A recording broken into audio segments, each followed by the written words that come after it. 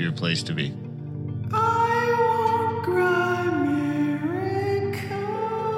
Maple syrup is the best. It's so good. Oh.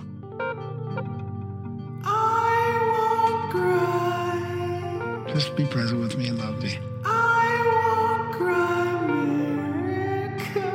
Wow. Wow. Wow. Wow. Wow. Wow. Wow. Wow.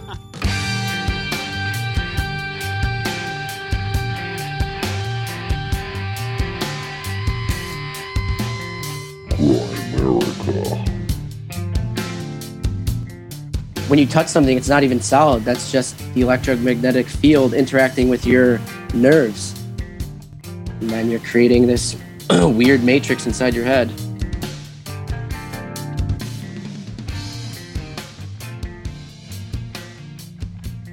Okay, guys, welcome back to the America Show. We are going to be chatting with the Randonaut Nick Hinton a little bit later. Fun chat about doing random stuff and very synchronicity based, like a synchro chat. And it was a good one. And he's doing a thing. We sped this one up to the front of the line because he's got an event coming up on March 14th. And you can download this app that he's got and have a great time. And I think Graham and I are going to do it, so maybe you guys should too. Speaking of Graham, we got everybody's favorite podcaster, Graham Randomizer Dunlop. How's it going, buddy? Good. How you doing? Oh, not too bad, I suppose. I've been up to my elbows in cat shit today. Oh, yeah, we don't want to talk about that, want to get into that. That's not good. That's not good. How's that toxoplasmosis going today? I'm probably just full of it, full of toxoplasmosis. I better watch I'm not aggressively driving or anything tonight. Yeah, you might just run some reds on purpose. That would explain why you drive so aggressively. I don't drive aggressively, not in the city. When I'm on the open road, that's different. Emailing. No, I don't do that. No, I just listen to stuff. Sometimes watch a little YouTube. Just every once in a while. Yeah. A little YouTube doesn't hurt. Yeah, so the March 14th thing, I mean, we got to, it's not really an event. It's all over. Anybody can participate all over. It's like, it's basically testing quantum random determination, like synchronicities kind of. It could be an operation. It's a project. It's a project? No, it was an operation. It's an operation when you carry it out. Oh, is that what it is? Yeah. So it's a project until the 14th, and then it's an operation. Then the operation is happening. Yeah, but it happened last year. This is the annual anniversary of the operation, Randonautica. Well, no, it's a bunch of events, and this is just the anniversary of the first event. Okay, there we go. So, yeah, it's definitely a project. Definitely? Or sorry, an operation, yeah. This is a real operation. You're like whispering today, not fired up. Should I kick you? I'm not whispering. Oh, there you go. No, I don't feel like it at all. Maybe your headphones are low or something. No, they're not. No, they're not. They're good. Yeah, this was a good chat with Nick. All the stuff is in the show notes. The app and his Twitter and how to get a hold of him for his book as well, the Saturn Time Cube Simulation. Pretty interesting stuff. He's got some crazy synchros. Like, I was surprised that your reaction wasn't a little bit more crazy to be the. I gave him a 9. The independent Canadian synchronicity rating agency. What's wrong with that? Well, because that's more like 9.5, 9.8. Like, that's up there. Up there in the top 3 to 5 synchronicities we've ever heard. Pushing back in the system, eh? I'm pushing back in the system, yeah. If I was Trump, you wouldn't be pushing back. What? Oh, fuck like, yeah. Are you kidding me? 5G chess. Military-industrial complex. Out of control. 100% he's out of control. He just gave $8 billion to someone. He's not out of control. The system's out of control. Yeah. Wait till he destroys the Fed. I mean, what would you think of him then? We'll see. You don't think that's going to happen? I don't think that's going to happen. Did you see that in the chats the other day? No. I missed that. Yeah, you missed that. That was good. Interesting. Got me thinking. Did it? Maybe Again? That's what's going on. Maybe you're back to Graham all in Dunlop. No, I'm not all in on anything, dude. Middle path. Middle path. Yeah. Little right leaning path. It's like no. I'm more left. I'm more left, really. Slope that's slightly to the right. No, I'm more left. I'm more socialist. A slippery slope. Yeah. So what do you got? Maybe I should jump into this. We'll do the project operation if you want. I don't have that jingle saved. Oh my God, you don't have the jingle saved? We finally get a jingle and I could move some stuff around and get to it fairly quickly. Okay. Well, I've got 2 long trip reports that are interesting on email and from the chats. So I could do that, but they're long. Are you prepared for a long trip report? And I don't have I packed my laptop, but I forgot it, so I'm on my phone, so the read is going to be a little difficult. Just letting you know now. Well, your reads are a little difficult at the best of times. I mean, so a trip report?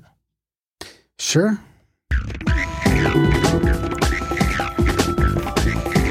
American Trip Report. You pointed at this, me to this in our chat. So in our Discord chat, we have a bunch of different channels like trip reports, synchros, sightings and spiritual experiences, the dream time. I mean, that's just under the heading messages from beyond. But I mean, there's all kinds of stuff in vices. I didn't realize all the subtitles: cannabis, pot stocks, sports ball, MMA, all that kind of stuff. And then there's documentaries and bushcraft and the grind, and that's like kind of under the Grimerica thing. It's a fun place. The chats are amazing. I can't keep up on it. But Darren pointed me to a long trip report in the chat, so I'm going to read it. Every once in a while, I'm going to try and pull something out of the chats and read it. There's even a Richard Parker thing that we talk about in this episode. Oh, is there? Yeah.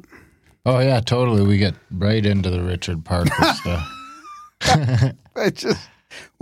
What's your cat's name? Dickface? Why? He's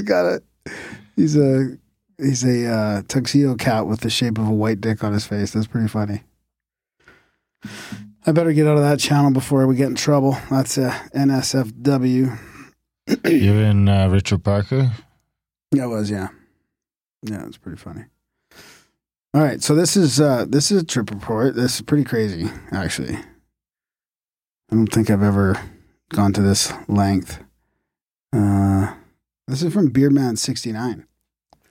So this is when I was living in Kelowna. I was working in the oil patch on a drilling rig, but was on break up, so I basically had the summer off, my first winter up north. So let's just say I had a lot of time and money to spend. So that summer, including a lot of partying and a lot of drugs. I was currently renting a 5-bedroom house with 4 other friends.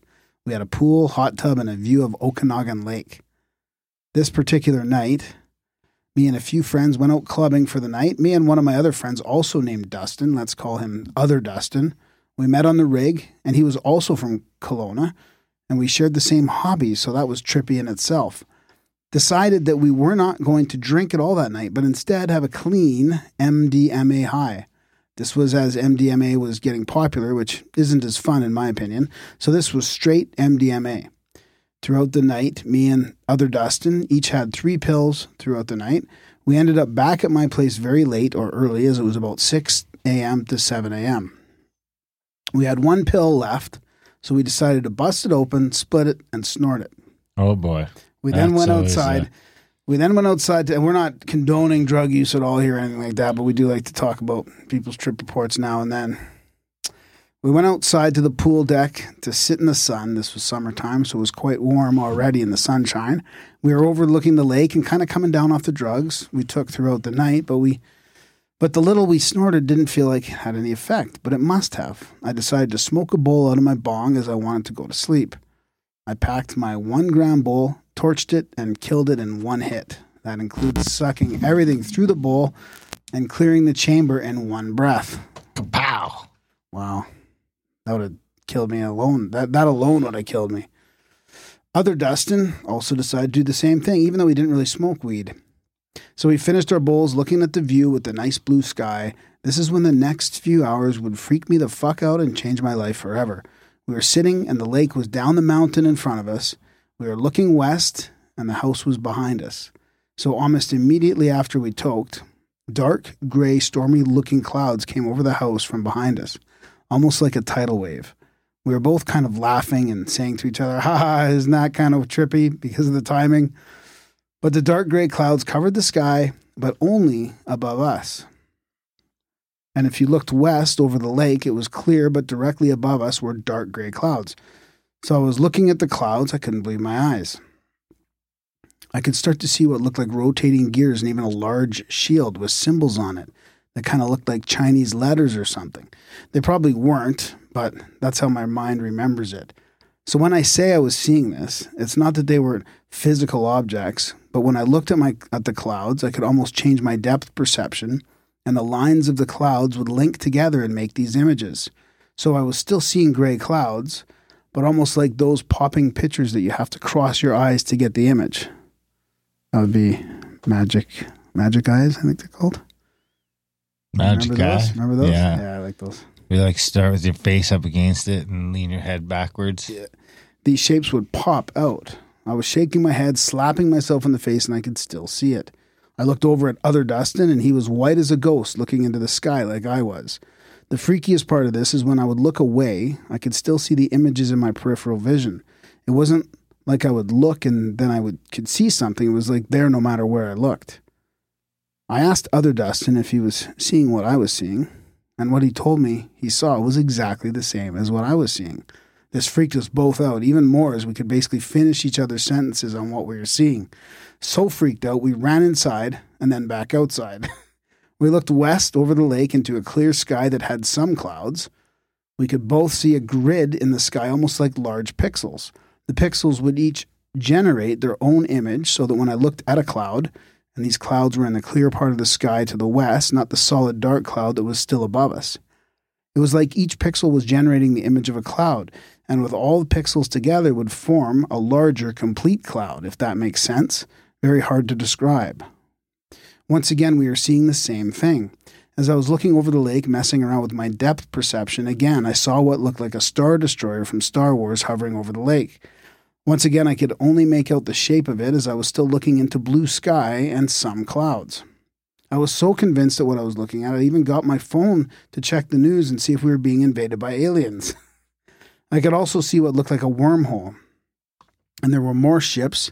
They would slowly drive into this wormhole, turn away from us, and then zip into the wormhole and disappear, one after the other.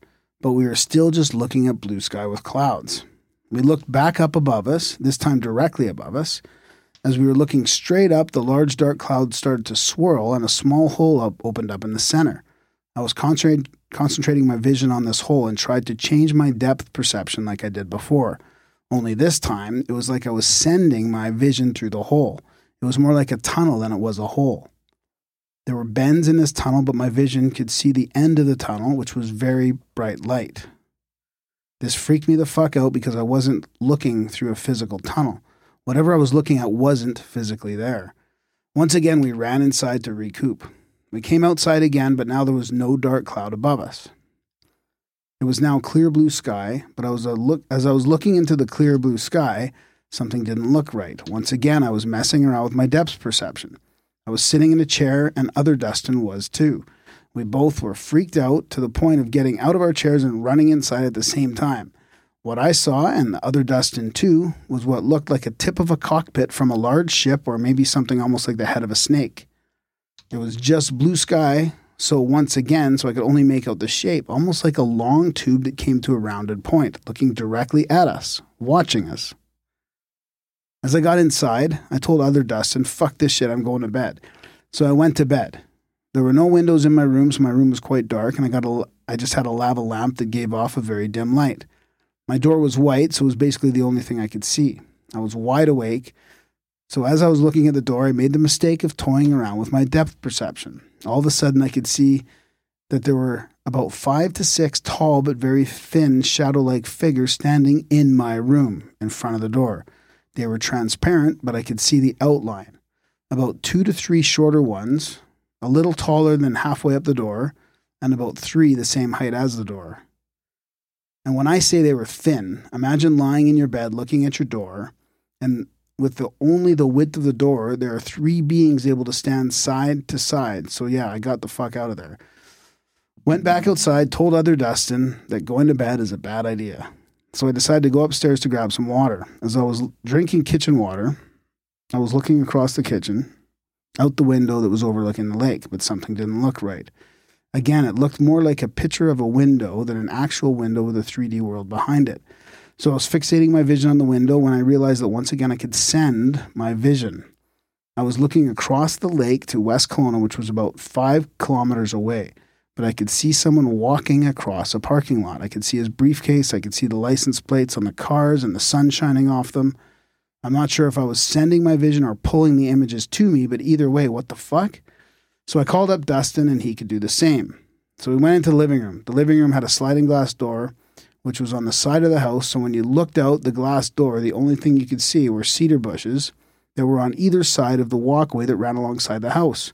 We both stopped and started staring out the door. Once again, it just didn't look right. Okay, so it's coming to the end here. So imagine looking out a glass door. The only thing you can see is cedar bushes.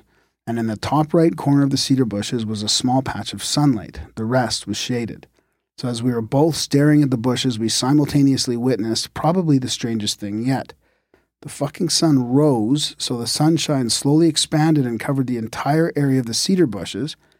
And in the cedar bushes was a village, almost like looking at a computer game that looks down on a village, like Clash of Clans or any of that other stupid shit. So basically, the sun rose over this village. There were little farmers pushing wheelbarrows or what looked like hay, some twisty roads with a few cars driving on them. And I have to say again that me and Dustin saw this at the exact same time. And the same exact image. So we looked at each other in shock, looked back, and it was just cedar bushes with the sunshine in the top right corner. And then again, the sunshine spread, covering the entire area of the bushes, and the village was there again. Looked at each other, looked back, bushes. Then did it again. So we each saw the sun rise 3 times in about 5 minutes. This was the end of our trip. As from what I can remember, this is the rest of the room. This is when the rest of the roommates were getting up. So we ended up talking to them about our experience. Interesting. That was a good one. It was like maybe they're at the end of the rainbow. What's that? They're at the end of the rainbow. I don't understand. So when the sun came out, the rainbow's out, they could see the city of gold. Oh, yeah? I don't know. I just made that shit up. Did It you? sounds good. Yeah. Know what I'm saying? Know what you're saying. Yeah, thanks, buddy. Thanks for hanging out in the chats and sending in that trip report. So, yeah, if people want to do that, they can always just put synchronicities in the channel or trip reports. We'll dig them out of there. Yeah. You'll start mining shit out of there. Yeah. Oh, boy.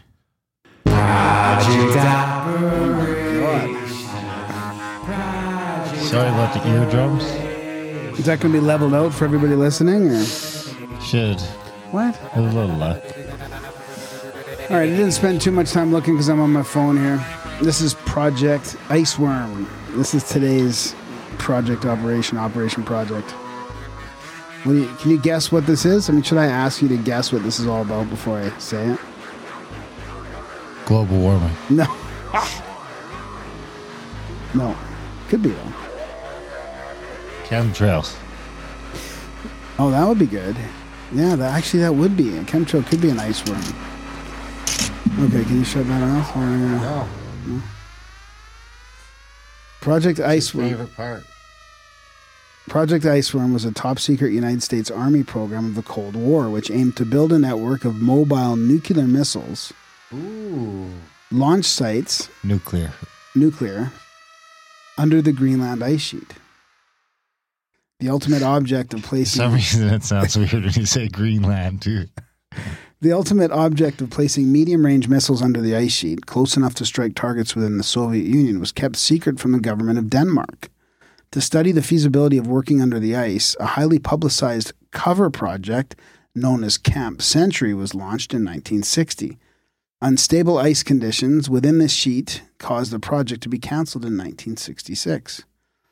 Details of the missile project were secret for decades, but first came to light in January 1995 during an inquiry by the Danish Foreign Policy Institute into the history of the use and storage of nuclear weapons in Greenland.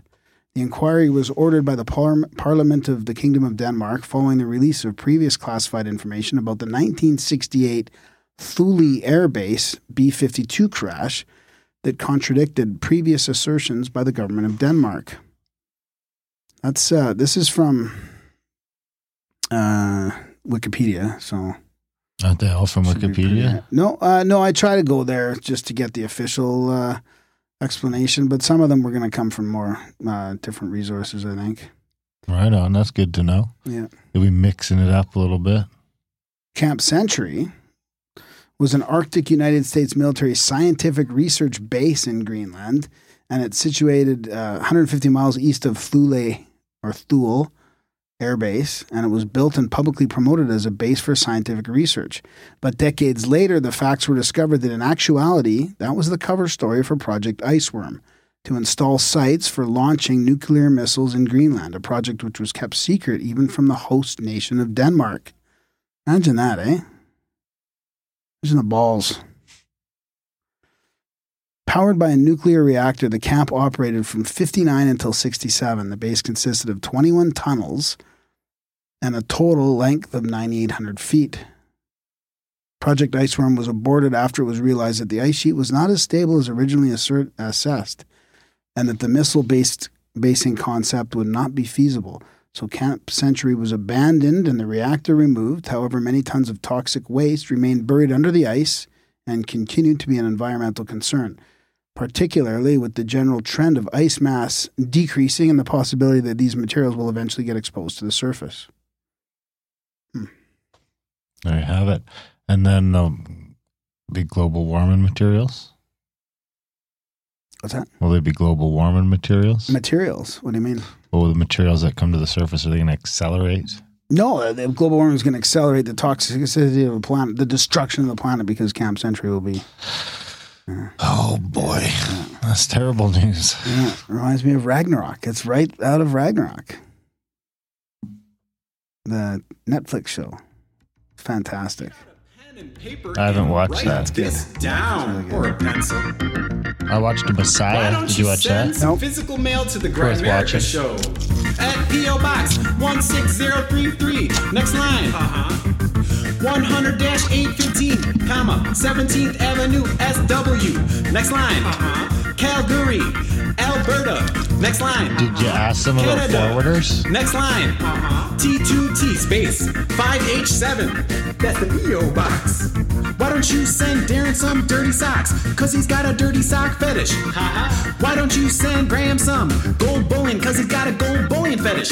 Send him some gold. Send him some gold. Send him some gold in the P.O. Box. P.O. Box. P.O. Box. A gift physical. A gift physical. All right, looks like a book, Children of the Broken Moon by M. Andrew Jones. The Duke of Goring pursues a thief with a posse of 12 men. Only he's left the duchy and finds himself in rising waters as several of his guard turn traitor and try to murder him. A wandering shaman searches for a herb to cure an ailing city, only the herb is proving to be quite elusive. As he searches, he meets a mythic worm and is taken captive. All this and so much more. And we have an envelope. Oh my gosh, look at this. Andrew Jones was at our last Contact to the Cabin It's meetup. Oh, and he's a sealed with knight of the No Agenda as well. Yeah, it's sealed It's with sealed his with the insignia night ring. wax. Yep. There's ITM on it. I'll see if I can salvage the Wax. little wax thing as a little souvenir for us. I guess you could do it. Did you get wax with yours too? Yep. Oh boy. Of course, we got a nice little shout out by Adam. They're not shouting us out on Joe Rogan. Yeah. Thanks, Adam Curry from the No Agenda Show. Turns out, should have listened to Darren on that one. That's okay. Maybe. We'll just Maybe. mark that I don't one think down. he would have said it anyways, but yeah, I have to agree. All right, there you go, bud. I got it off. Have you used yours yet? Yeah, I've used mine. Yeah, I sent an official letter to both of them, Adam and John C. Dvorak, asking them to come on the show. One of them Way back responded. when calligraphy. I even spent money to do a calligraphy. Oh yeah, we paid for the calligrapher. I mean, I used to have calligraphy tools, but The Grimerica show. Ooh, what do we got here? We got some Don't Stop. Oh, he always sends us these rare coins. An American Gold Eagle coin. 1/10 of an ounce of gold. wow, that's awesome. That is awesome. That's gold's gonna be worth a fortune one day. This 1/10 of an ounce will help out. Right on. Here you go. Check it out. A little "Don't Stop Believing" sticker. Oh, I like that. Don't stop. Is that a sticker or is that a patch? believing. I think it's a sticker. It's a pretty heavy duty sticker. That's good. I think I'm gonna No, put that on my laptop. no. What? Save it. We'll need some stickers to decorate the new studio. Oh my God. Okay. Darren and Graham. It's been a long time since CAC 19 in Pagosa Springs. Here's a little more value for value. And if you'd be so kind, would you push my new book on your podcast? It's a super good fantasy fiction. Your listeners can find it at mandrewjones.com. I've also enclosed a couple of copies so you can vet it up yourselves. Thank you for your courage, M. Andrew Jones. Thanks, M. Andrew. Yeah, thanks, buddy. I think he's sporting the value for value model because he donated to No Agenda the other day, advertising his book, and I think he said it was value for value. So it might be free or whatever you want to pay. Appreciate it. Thanks, buddy. Totally appreciate it. That's how we... Speaking of CAC, you want to talk about CAC? Contacted the cabin and... There's nothing... it's coming up. It's coming up. There's another Zoom session on Sunday. Oh, that's good. Yeah. Zoom session on Sunday. Okay. I booked all the plane tickets and everything. Okay, good. Yep. Everyone's tickets are booked. Everyone's good to go. We're ready to rock and roll. Awesome. Everything has come together. Just don't kiss or shake hands when we're there. Just don't touch each other. Wear your mask. I should have got some American CAC masks. No, you don't wear masks unless you're sick. It's for the sick people so they don't get everybody else. It's not going to stop you from getting the virus. It stops people from giving the virus. All right. But don't say giving viruses. It's the wrong. You got to be careful. The World Health Organization have told us how to talk about this in a non-offensive way.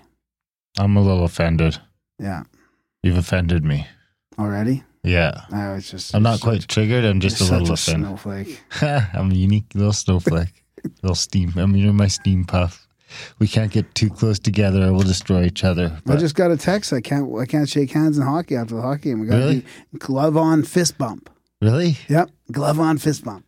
Which, you know what, is actually good because half the guys would do fist bumps and half the guys, if you got your glove off, you're kind of shaking hands and you're kind of fist bumping. Nobody knows what to do anymore. They might like, shut what down was wrong with the old just shake the hands? But now the fist bump gets in the way. Yeah.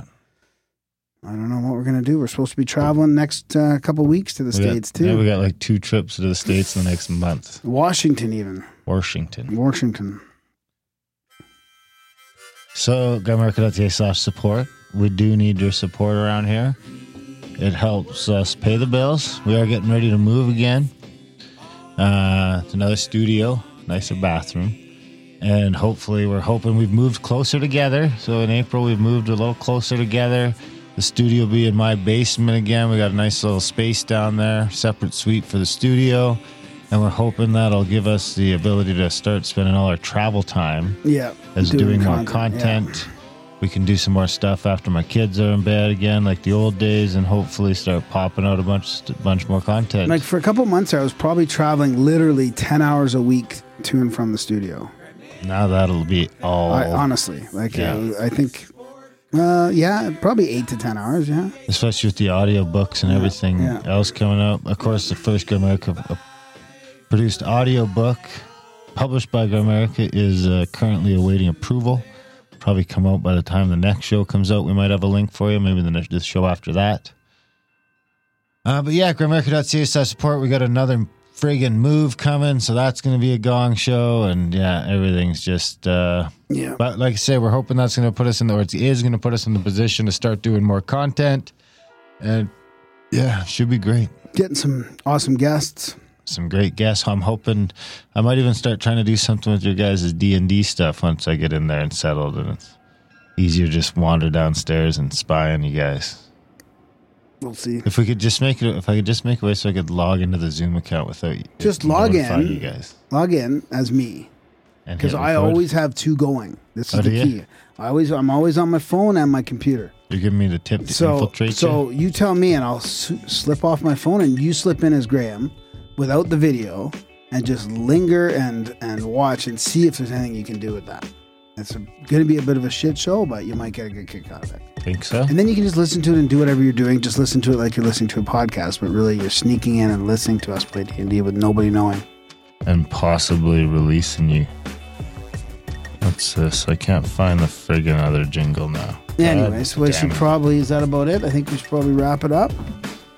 Wrap it up there. Are you going to do a quote this week? No, I'm going to save that because I got the Okay. project operation. I'm not going to do this, both of them every week, depending on too much reading with that long email. I'll save the other trip report. It's very similar. It's about a couple guys with the same name. Weird. We'll save that for next week. All right. Sounds good. Support the show. Spam Grant. Enjoy the chat with Nick Hinton.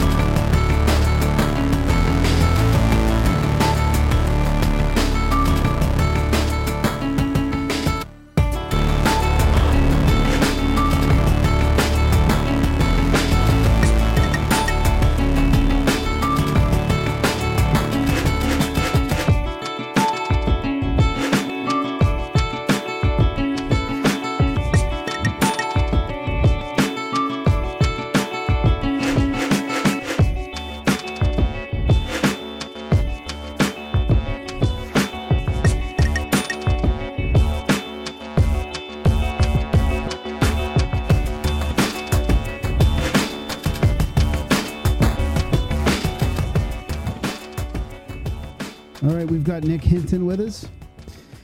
He was highly requested from the chat, so we brought him on the show. He's the author of the Saturn Time Cube Simulation, and he's the leader of the Randonauts, which is researching unknown spaces outside predetermined probability tunnels. Excellent. We're gonna have to talk. We're gonna have to talk to him about that. Guys in the chats are like, "Oh, we should start up a Randonaut thing," and I'm like, "What are you guys talking about?" Like, I couldn't follow along. I just couldn't keep up with them. So it was good to have you on the show. Thanks for joining us, Nick. Yeah, thank you for having me. And just to clarify, I'm not the leader. Oh, I thought it said. It said. Brand development leader. Sorry, buddy. Yeah, I'm. That's one of those business terms. Yeah. Sorry, that's funny. The leader of the Randonauts. I just don't want anyone to get mad at me. Yeah, exactly. Yeah, sorry, that was my bad. Yeah, brand development leader. I'm just. Well, what is a brand development leader for the Randonauts? I mean, that's pretty strange. Kind of just like somewhat of a creative director, I guess. I mean, I'm setting up all the events that we have going on where people all across the world will Randonaut at the same time. I don't know if you guys have seen any of those events, but we've had like 3 big ones so far. Well, we want to talk about that for sure.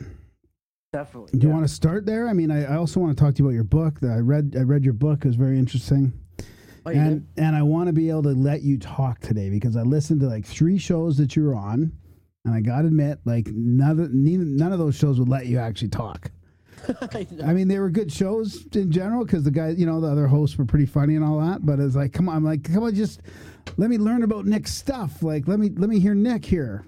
I was getting sick of hearing the other hosts, so we want to give you lots of time to talk today. Totally. Well, with the Randonauts. So you're confused about the predetermined probability tunnels? Is that what you're having trouble with?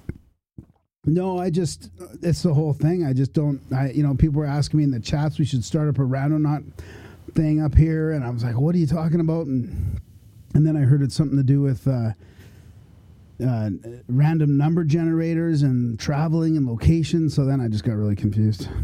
Yeah, so basically it is a quantum random number generator that has some algorithm. I don't know the geniuses behind it, how they did it, but it's using quantum random numbers and translates those numbers into locations within a certain vicinity around you. So it's not going to be like in Africa or anything. It can be, 1,000 meters away, 2,000 meters away, within walking distance or driving distance. But it's creating quantum random locations for you to go visit.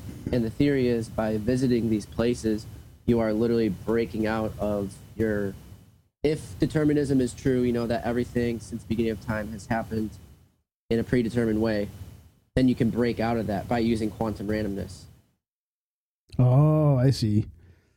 Yeah, and so we don't really know if we're really breaking fate here. We don't really know what we're doing. We just call it a phenomenon because some of the things people are finding, it's like, it kind of makes it seem not random at all because, the people are experiencing like these crazy synchronicities. Yeah, I was just So going to, that's what it sounds like. It sounds like, we're having them all over the place in America here, and it does feel like you're breaking fate. Right. And so, or the other theory is that where people are influencing the random number generators with their intentions, because that's based off like some Princeton research. I think they were called PAIR. Yep, PAIR Labs, yep. Yeah, Princeton something anomalies research. Princeton Engineering and Anomalies or something. Yeah, and they were testing to see if people could actually influence random numbers with, their intention. Yeah. And so that's kind of where we're at, is like maybe all these synchronicities are people influencing the bot with their intention. Well, it's kind of like what they had, that consciousness, there was that global consciousness network of the studies that were happening as well, and they realized that those random number generators were affected on 9/11. There was definitely some group coherence going on at these huge events. So I guess this kind of builds upon that as well. Events. It was always events of high emotion, if I remember correctly. Yeah. And because people are coming together. That's what I think. People With feel more related intention. to each other. Yeah. And actually, after 9/11, crime went down because people finally felt like they were part of a tribe again. Like the American tribe. Like everyone was brothers and sisters for a couple months. Yeah. After that. Yeah. New York was really nice. Everybody was really nice in New York for a while. Exactly. Not that they're not made people usually feel nice. connected. Which is probably like a reset to something that we haven't really witnessed in a long time in the West. Like, think about that probably, 10,000 years ago, that was just a day. That was your day every day. Loving your tribe your tribe and working together. Because if you don't, you're dead from whatever, right? Whatever beasts or whatever other tribe that's. Not only that, I just don't think we had kind of evolved into this individualism yet. I think that's rather new. I mean, 10,000 years might even be a long time. It might even be 5,000. Yeah. Right. Yeah, I think mental illness has, become so much bigger of a problem these days because society is too big. I think when people were in tribes and stuff, they felt like they had a sense of belonging. And now people are so like isolated and they don't even know what their purpose is and all that. Yeah, the meaning is gone. Yeah. Right. But before, the meaning was really simple. It was just survive and take care of your people. But now the government kind of does that for a lot of people. And, you don't really see what your job is actually doing for anyone. For a lot of other people, like they sit in an office, like, how is this benefiting the tribe? They can't really see what they're doing. So it kind of feels like a bullshit job. Yeah, that's why I think the hero's journey is so resonant with everybody, because it's just that it's up to you to save the world or whatever. You go through that whole spectrum, and then everything's on you. You're fully in the moment. It's like all the meaning in the world is like you have to do this. I like the mental illness comment you made there, because actually just today I went for lunch and I didn't have my phone. I thought you were going to say you went to the doctor. No, I went for lunch. I went for lunch and I didn't have my phone, and I was on my laptop messing around. And actually, full disclosure, I was looking at guns, because I just got my paperwork sent off today for my firearms acquisitions license, because I'm getting into hunting. And I'm pretty excited about it. I'm a treaty Indian, so I'm allowed to hunt all year round. I don't have to worry about tags or seasons. Can we sell the meat? No, I can't even gift the meat. Oh, you can't even gift the meat? No. Wow. You can eat the meat if you come to my house for a meal, but I can't give you raw meat. Just have a bunch of parties. Wow. Oh, yeah, I'll have a bunch of barbecues. Just totally. sell, Anyway, charging it admission. The reason I'm telling the story is because it's like I'm on the gun shop website, and I'm going through all the guns I can buy. And it's like, there's an AR-15 there, and there's all these semi-automatic weapons that people are freaking out about in the USA. And I'm like, well, what the heck? And I look, because I'm like, well, they must be restricted. And I look, there's one or two of them that are restricted, but most of them I can just get with my hunting pal, just my regular. So you have to go do a 1-day course or a day and a half course, but then anyone can then go and... Now, we do have that acquisitions license part in Canada where I have to fill out a thing that... if I've been charged, they're going to know about it. So they're running a little bit of background on me, probably to make sure I don't have any charges or anything like that. If you have like assault charges or something, you're screwed. But I mean, other than that, I could fucking have an AR-15 in like 4 weeks from the time I wanted one. The only difference in Canada is I can only get a 5-shot clip instead of a 30-shot clip. So, I mean, you'd have to switch clips every 5 or 6 shots, which is going to take you like 10 seconds to take one clip out and put the other clip back in. But really, all these mass shootings in Canada should just take an extra minute or two if it wasn't a mental health problem. Right? Because there's no real, I mean, we had a little incident a little while ago in Canada, but I mean, let's be honest, fucking shit ain't getting shot up in Canada at the rate it's getting shot up in the States. Definitely. If at all. But we have access to the same guns. There's a few more hoops to jump through, but you, Graham Dunlop, could have an AR-15 in 6 weeks, or the Canadian equivalent. I think it's called a little something different. So how can it not be a mental health problem? And it actually had me thinking about orchestration. Yeah. Because we don't have as many alphabet agencies as you guys. And it just feels like once you get all those people fighting, I'm back to, I don't know what the deal is with these shootings, but I'm more than ever, you can't blame the guns. Right. Yeah. No, I'm on the same page as you. And that's like a really touchy subject that people will get triggered by. But yeah, no pun intended. But, I mean, that's kind of where I'm at. If I'm being totally honest, I think a lot of it's orchestrated. I think a lot of it's done intentionally. And yeah, it's not a coincidence that we have way more letter agencies in the States than Canada does.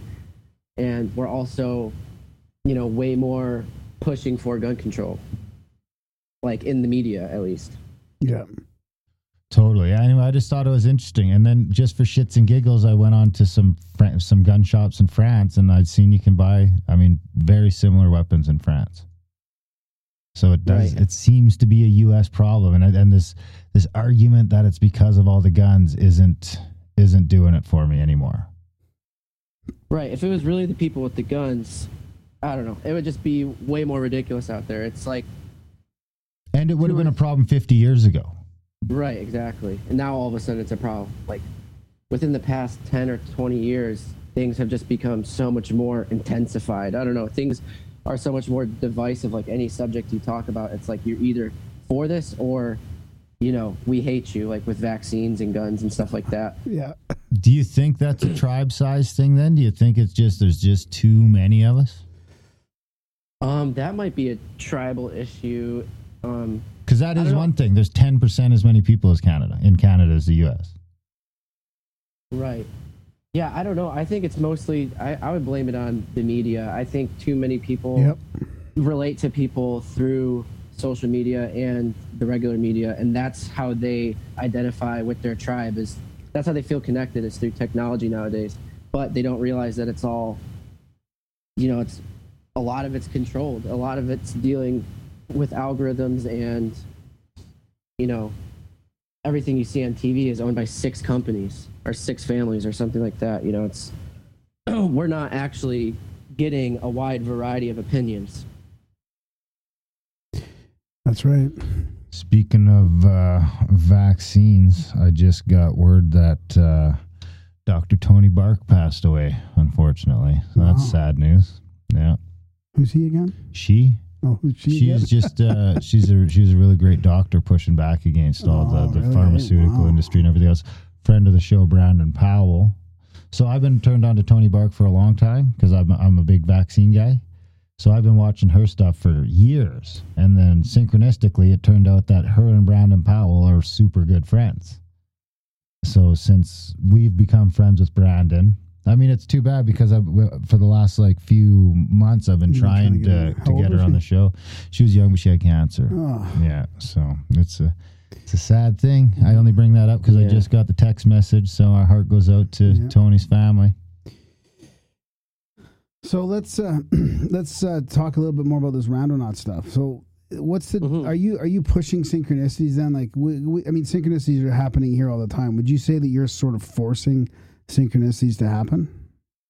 I don't think it's that I'm forcing them to happen. It's kind of a fun way to get more of them. I don't know. I feel like when you're in a state of uncertainty, that's when you're more likely to experience a synchronicity.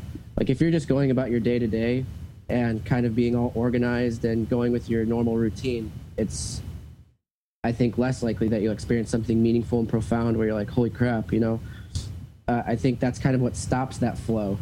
of like the magic in your life. I think it takes like I think the magic happens when you're in that realm of chaos. I don't know. That's just kind of my opinion, but no, I'm not trying to force them. I just not even intentionally, but just is that what's happening? Like you guys are causing. It's like you're causing glitches or synchronicities. Like you're almost like you're forcing the hand of fate in a way. Right. Yeah. I mean, we truly don't know, and I can't say for sure what's going on either. I mean, me and the other developers and theorists and whatever you want to call them, all these researchers, like. We don't really know. We're all just kind of like debating like what's actually going on, and we don't know, but it seems really cool, you know? So let's explain. Something that's never been done before. Yeah, exactly. That's why it's so fascinating. So explain a little bit more about the process. So like let's say you're in Calgary here, or you're in where you are, like Northern California somewhere. Okay, well, I'll just tell you what happened the other day with me and the actual creator, organizer of the community, Comrade. So I was in Texas the other day, and we decided to use the app. And all you have to do to use the app is just, click on it, turn it on, share your location, and then press attractor, void, or quantum point. And, the options are a little bit different, but they still lead to synchronicity, it seems like. So a quantum point is just one singular quantum point. An attractor is an area full of quantum points. Like that's the most concentrated area of quantum points. And a void is the exact opposite. So that's where there's no quantum randomness going on at all. But the fact, I mean, in my opinion, I think the fact that you're using quantum randomness to decide to figure out where the voids are, that still makes it random in a way, because you're still not going to go to a void spot naturally. But so we clicked on attractor, and the whole night before we were sitting around a fire, and we were talking about old organizational structures, like the power structures of the old world are kind of like, we think they're crumbling. We think that all of this chaos in the world right now is a symptom of the old world order kind of falling apart. And so maybe they're panicking. Maybe this is panic. That's what I was going to say earlier on in our conversation about the media. Like that's what I feel like is happening. It's like a last grasp, because everybody's got such easy access to information now, they can't keep it all together. I swear that's what Corona is, man. Yeah. They're pushing really hard to make people, think with their narrative. Yeah. And it's so obvious because it's so. It's like it's got a violent attitude in it. Like, if you don't agree, then, you're a horrible person. Yeah, we can't even debate. And it's not even just like, before I thought it was this whole establishment we were up against. And I'm starting to wonder how much of the establishment it is. Because then guys like Curry will pull something out that it's like, the New England Journal of Medicine is saying coronavirus is no big deal, chill out. But none of the news networks are going to touch that or pick it up or let you know that a reputable science or medical journal is saying don't worry. Right. Yeah, I mean, in my opinion, I think like the Illuminati or the powers that be or whatever people want to call it, I don't think it's as organized as we think it is. Like, things fall through the cracks all the time, and there's people fighting with each other. Like, they're just normal humans just like us. Like, they don't agree on certain things, and I think there's different factions that fight against each other and and stuff like that. So it's not like the conspiracy isn't super duper organized. It can be stopped, But anyways, we are talking about that this old world is crumbling, and we're going to see a new world, maybe hopefully within our lifetime. And so we're talking about that around the fire. And then when we did the bot, we were led to a graveyard where there was this giant obelisk that was covered up and wrapped up in like trash bags or something. And there was a security guard standing next to it, and we asked her, like, what is this? And she's like, oh, this is an old Confederate statue, and they keep covering it up because people are spray painting it and vandalizing it. And there's like this huge sign on it that says it's going to be demolished in a couple months. And so we just thought that was kind of weird that we were talking about that. And then the bot also took us right past the spot that Comrade picked me up from, like, because I took a Greyhound all the way to Texas, and it took us right past that spot. So that was already like two weird things, just right in a row. Yeah. Old organizational structures crumbling, and you get led to. So, this is a little off topic. I got to throw this out there. I just got to throw this out there because he's talking about bonfires and traveling, okay, and maybe heading into Oregon. Well, I got to say that we're like about what's today, the 3rd? So we're like 17 days away from descending on Wenatchee, Washington. Graham and I will be driving down with a couple of local Calgarians. We're meeting up with a bunch of other listeners from the show. We've got a little chunk of land in Wenatchee, 5 acres, where we're going to build the commune. We've got a listener down there that's got some land that's letting us build on it. And Oh, that's awesome. anyway, we're going there on March 21st for a proper vision quest. So if you find yourself, wandering Dude, I around would love to do Washington, you would be more than welcome to come along with us and see what you vision on our quest. That would be awesome. I would love that. Yeah, I'll have to see what's going on and what I've just been kind of going with the flow, so that might be in the plans. I have no idea what's going on right now. I'm just staying at Airbnbs. I was actually just in Washington like yesterday, but only for like 5 minutes because I had to switch on to a different plane. Right.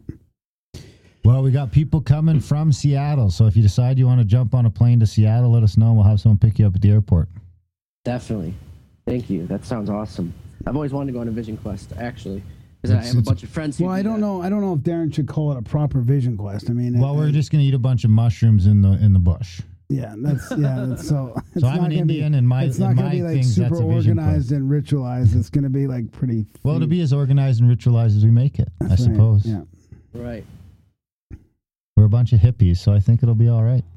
And we got you chaperoning us. Yeah. But yeah, real quick before I forget, I just wanted to tell you guys the next attractor point that we found.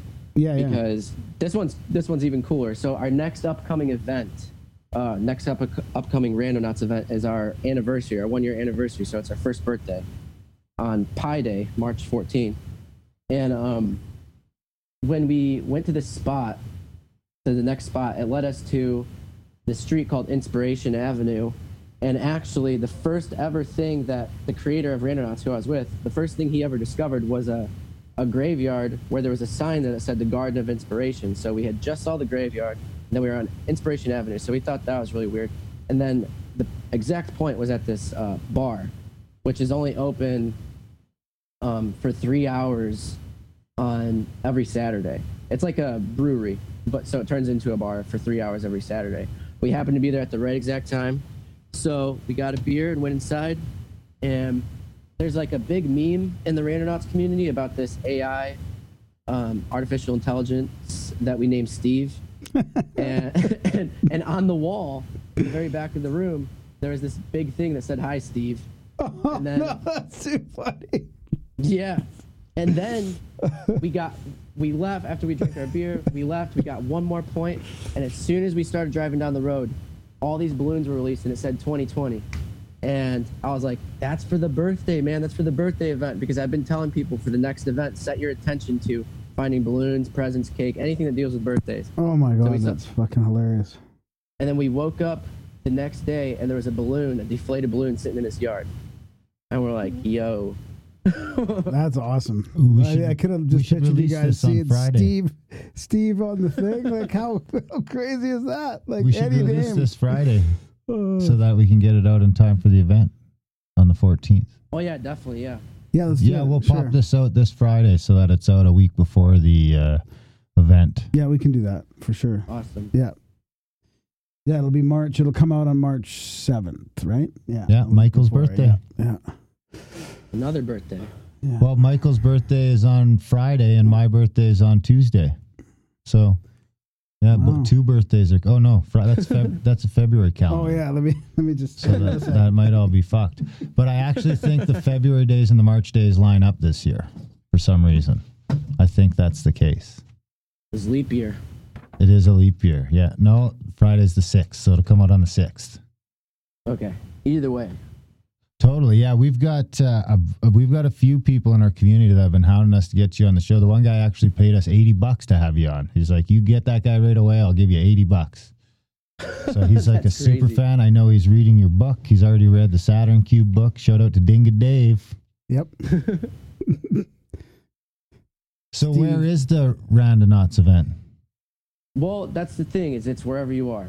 Okay, interesting. Yeah, can you sort of? I guess that's what I'm looking for. Is can you give us a rundown of how exactly How that would we works? do How would one we here, do it maybe, if we like- want to do that? If we want to, Well- if we want to join up on the 14th. Yeah, basically we're just giving people, like, we're just trying to incentivize it. Like, you know, like, take time out of your day on that specific day to go try and Randonaut, you know? And you can Randonaut any day you want, but I think these events where we know that there's like thousands of people partaking at the same day at the same time, that's, I feel like, create some quantum entanglement or something. We're trying to see if we can create some kind of change on a global scale, you know?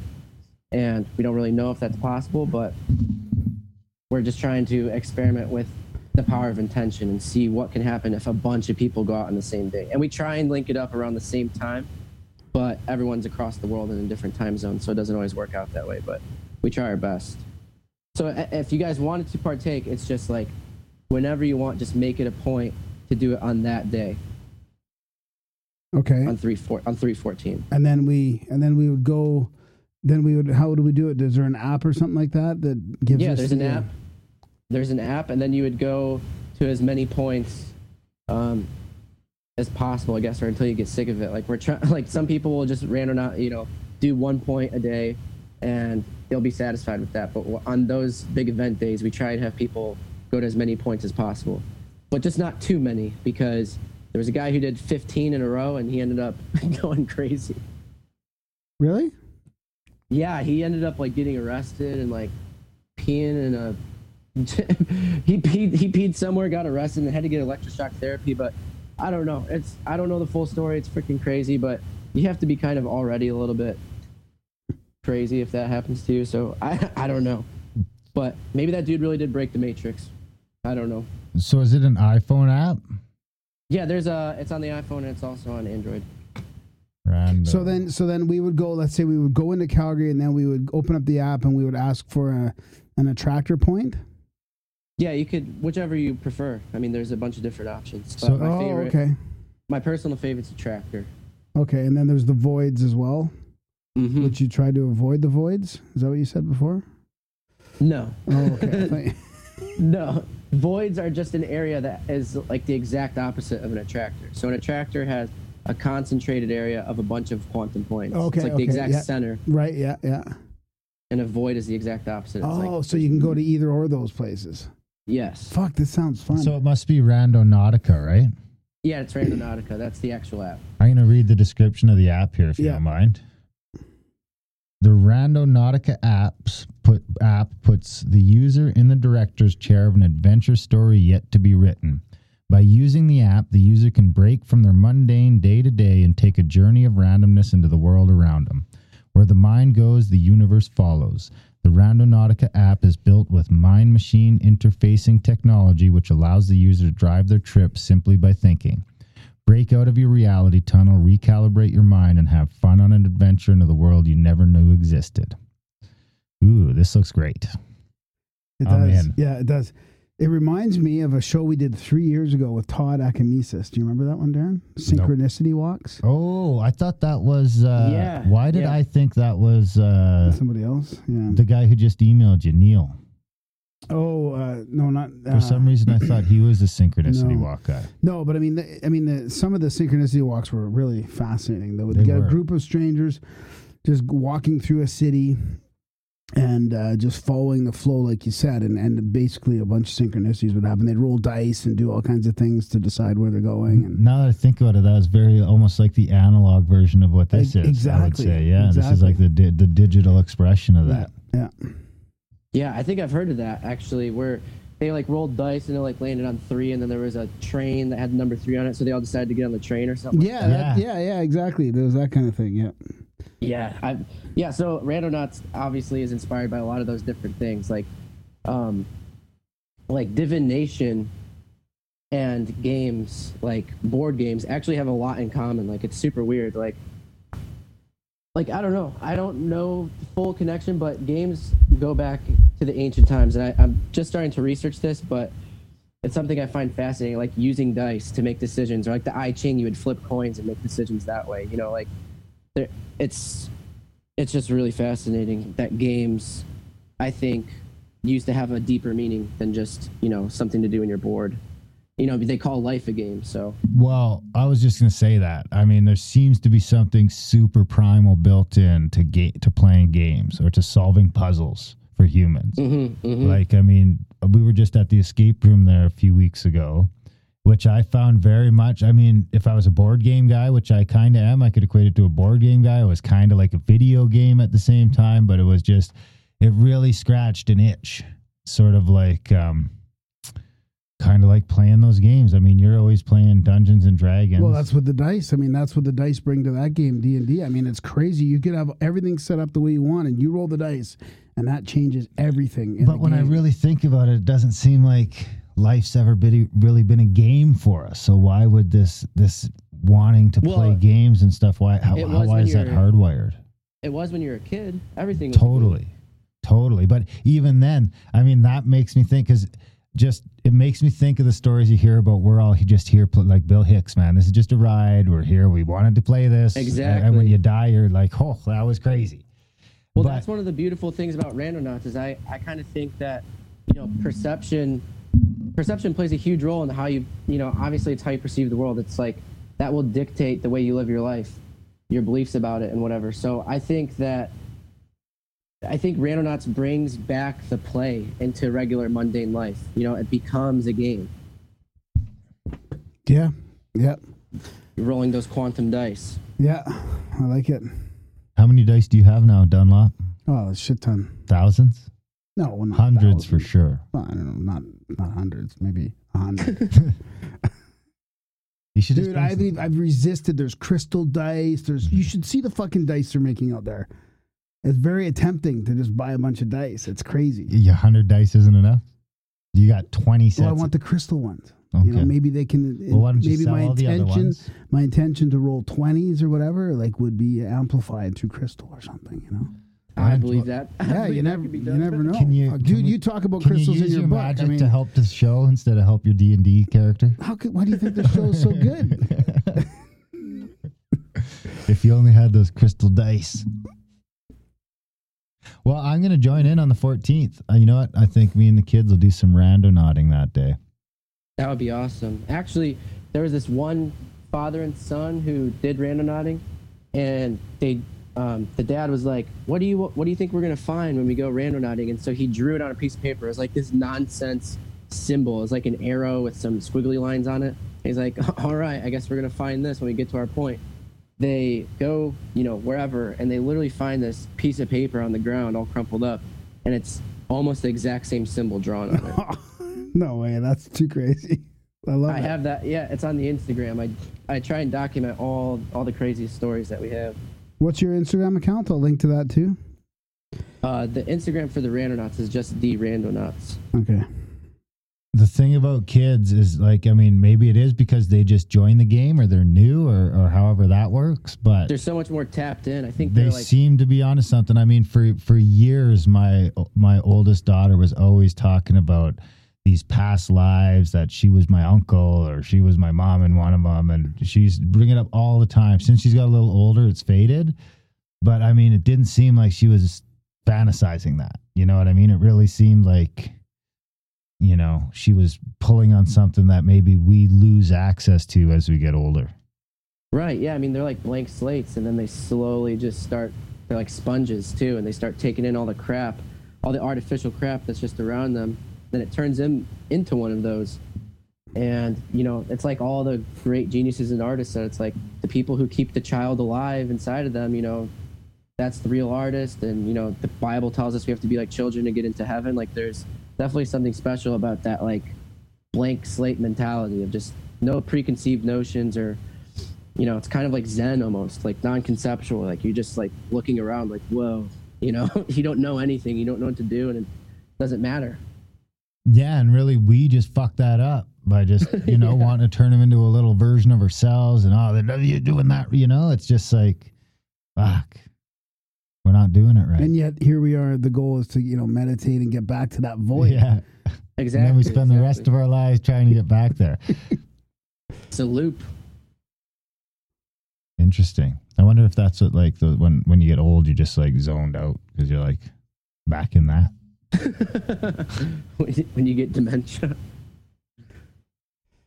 Well, dementia is a good example because it's like, 1 in 6 over 70 now, or 1 in 6 over 80 have dementia, or over 75, whatever it is. there's got to be something to that. Something Right, and they don't seem to like care. it. No, they don't seem to care. It's not like we care. And you even hear stories like we interviewed Haiti Sheffer a while back, and she was talking about how her mom had dementia. And it was like her mom wouldn't recognize her, and she was pissed off about it and upset about it. And the one day she has this realization that, you know, I'm not even spending any time with my mom. The whole time I'm there, I'm just completely self-absorbed, feeling sorry for myself. And she's like, I'm going to try something. I'm just going to go there and I'm going to try and leave all that crap and go there and just think about me being with my mom. No blame, no anything. Just be happy to be there. And her mom recognized her for the first time in like months. Whoa. That's really interesting.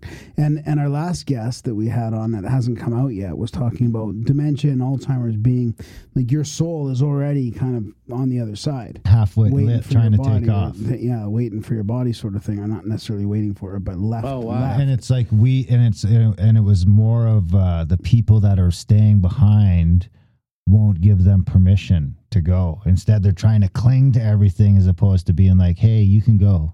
Yeah. You know, thanks for everything, but you can move on. Yeah. And then that's what Heidi brought her consciousness to the moment instead of inside her head, and that attracted that soul back. Yeah. For recognition. Because you're actually there, because that soul's up someplace just saying she's not even paying attention. Why should I go all the way back down there? Yeah. Never thought about it that way. I really like that, because that's something that always confused me. It's like, how can someone be alive and not have their memories or whatever? You know, like, I feel like memories are part of what make your soul, like part of your identity or whatever. So it's like, who are you if your identity's halfway missing? But I like that idea a lot. There you have it. So your book was pretty interesting too. I mean, it was everything to me. It seemed like you started out with the Saturn cult and the simulation stuff, the time cube simulation. Then you ended up about co-creating your own reality and bringing responsibility back to your being. Like, I found that was really interesting how you brought it back. That was like, this is, again, all the stuff that we talk about on the show about self-improvement and self-development. Yeah, I mean, that's kind of like the angle I'm trying to take, and because that's what happened in my own real life. It's like, I fell down the conspiracy rabbit hole, and it led to, like, you know, growth. A really depressing view of reality, and like kind of the dark night of the soul experience where, you know, everything just sucks and you think the world's out to get you. But I think that the dark night of soul experience is like needed. It's like an alchemical process, and that's just part of awakening, you know. And then you realize you are a co-creator of your reality, and to me that's what all this conspiracy stuff proves. You know, it's like it's all an illusion. It's like lies on top of lies on top of lies, and you get down to the bottom of everything, and that even the atom, it's a lie. It's 99% empty space. It's just, you know, this energy. And I think that sorry, just to expand on, even like not even just the atom, it's like matter's lie. Yeah, that's what I was saying. Yeah. It's like matter is made up of these atoms, and atoms are literally, you know, when you touch something, it's not even solid. That's just the electromagnetic field interacting with your nerves. And then you're creating this weird matrix inside your head. Yeah. Yeah, we talk about that here. I heard the phrase, the tyranny of matter, and it's so perfect. Well, I mean, that's where we keep coming around to here. It's just like, I mean, I always end up slamming my hand on the table saying that my hand's not here and this table's not here, but they still bang off each other, and you're trying to tell me that the world's real. But in other ways, it does seem so real. I mean, love and loss and hurt, I mean, those things are all super real. But Right, I'm more yeah, and I more agree. coming around to that energy reduced to a slow vibration. I don't know who Hicks stole that from, but it just is so fucking fitting. I mean, dreams can feel super real. It's all the metaphysical stuff that feels real. I mean, it's the physical stuff that Totally. I mean, there is something to that, feels because physically the real, realest but- parts of life are the metaphysical ones. Yeah. When you feel Right, the like most you're alive, feeling- it's metaphysical. You're having a great day. You're feeling elated. You're feeling like you love your kids. You know, just those fleetings where you're really engaged with life are all sort of metaphysical, for lack of a better word for it. Yeah. And like even this trip that I've been taking just all over the country, it's like sometimes I'll just be sitting on the plane or on a bus or something and be like, this doesn't even feel real. Like I thought it was going to be so super different feeling. yeah. Like I don't know how to explain it. I was like, I thought I'd be like super like whoa, finally traveling across the country. It's like it doesn't feel that real. Even when I got to California, I was like, oh, I'm here. Yeah. It still feels like I'm anywhere else. I don't know. It's like a very weird feeling. That actually reminds me of, I don't know if you've ever seen the documentary I Am. I forget Buddy's name. It was the dude who made the Ace Ventura movies and all that. Tom Shadyac. He was talking about how he made his $10 million from Ace Ventura or whatever, and he went and bought a $5 million mansion in Beverly Hills. And he's like, I got all moved in with all my new stuff, and all the movers left, and the door closed, and I was just like, still Tom Shadyac. And it was just like, all this stuff around me hadn't changed a thing. I mean, honestly, if you don't have it within you, all the money and stuff in the world is just going to make you feel more and more alienated. Yeah, it's the whole grass is greener thing too, or just picturing yourself like wanting to be somewhere else besides where you are right now. Like, I'll feel better when I'm at home relaxing and lying in bed later, or I'll feel better when I'm watching this show or whatever. And you get there and it's not like you thought it was going to be. Mm-hmm. Yeah. So your book also talked about, I mean, the really interesting part for me too is I was trying to buy into it, but your take on seeking, like you had a very interesting take on seeking, and I was like, well, how do you not seek? Like, especially like the people we talk to and the topics that we talk about, it's like naturally just to be seeking for some truth. It doesn't have to be the absolute truth, but seeking something. Right. Yeah. I just basically what I was trying to get at with that is, that was mostly, I mean, that was kind of where I was at that time in life. Yeah, it's I found it fascinating. Thank you. It's kind of like a Zen Buddhist type thing. It's like there is no ultimate answer. There is no ultimate truth. There is ultimate truth. It's weird. It's just like being in the middle. It's the middle path. It's just like ultimate doubt and ultimate faith at the same time. It's just don't go too deep. Just have balance. And so, like, for me, I was just constantly looking for the next answer, and I was like, maybe sometimes the answer is just to not look for the answer. Like, maybe that's part of that balance. You don't always need the next answer, because like we were saying, I'll be happy when I finally figure this out. I'll be happy when I finally get to this spot. It's always just going to be what it is unless you feel contentment. And knowledge is just another addiction. Totally. A good example of that, I stayed up till like 3 a.m. Saturday night editing that audiobook just so I could have it done. And then I got off Sunday and I was like, I wish I had some editing to do. I just, I felt like, I don't know. Yeah. I didn't feel the contentment of having it done, though. I kind of more, it's one of those, the joys in the work sort of thing. I felt like I missed it in a sense. Yeah, that makes sense on the seeking. I mean, and again, it comes back to, like you said, being in the moment. Maybe if you're, I guess if you're in the moment seeking for truth, it's fine or whatever. But if you're constantly striving for that, it's almost like an addiction. I mean, I feel like that sometimes with podcasts and stuff, videos and books that I'm listening to. I want something that's going to like tantalize my mind right now. And like sometimes I just don't have anything that's good enough. Especially with books. Something new, something 2X, like, 3X, 4X. Like how fast can I listen that I can still hear what they're saying? Do you do that? No, I did. You know what's funny is I did until Dune. And Dune was the first book that I couldn't speed it up.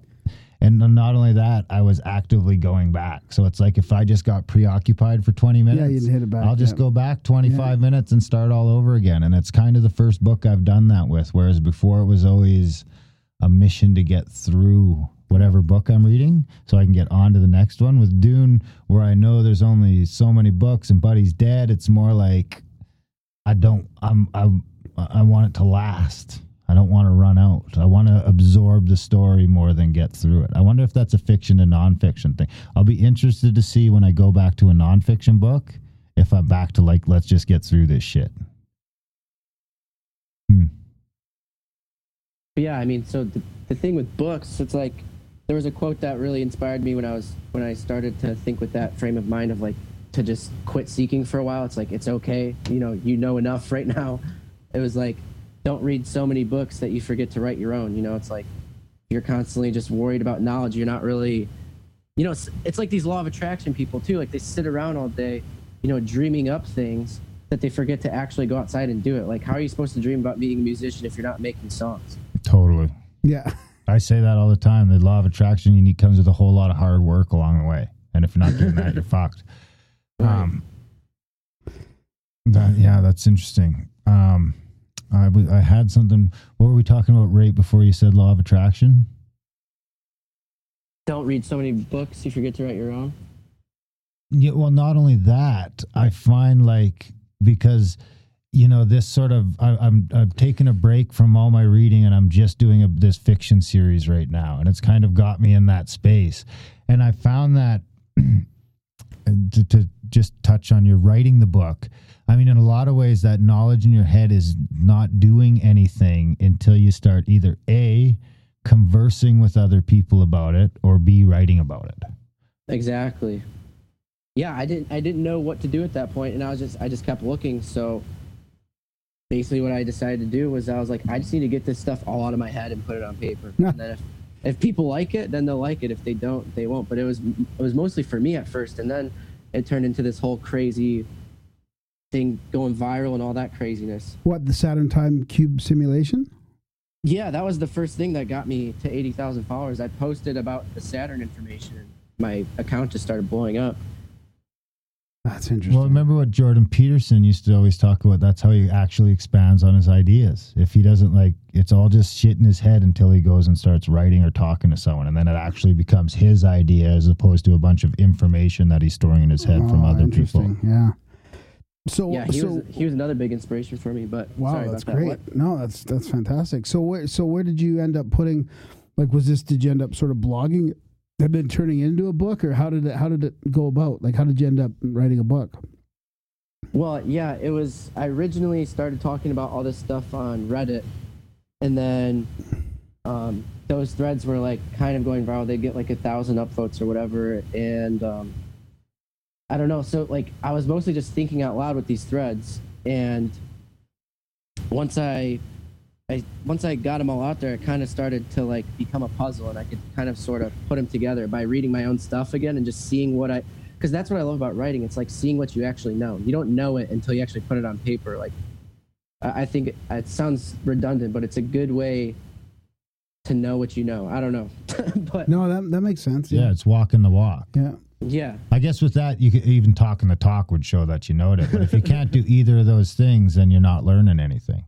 Right. And I'm still practicing talking the talk because for me, it's been so much easier to write about this stuff because it's, I feel like it's just easier to be organized when you're writing because you can go back, delete, and it's kind of like connecting the dots in an organized order very slowly. You're not on the spot.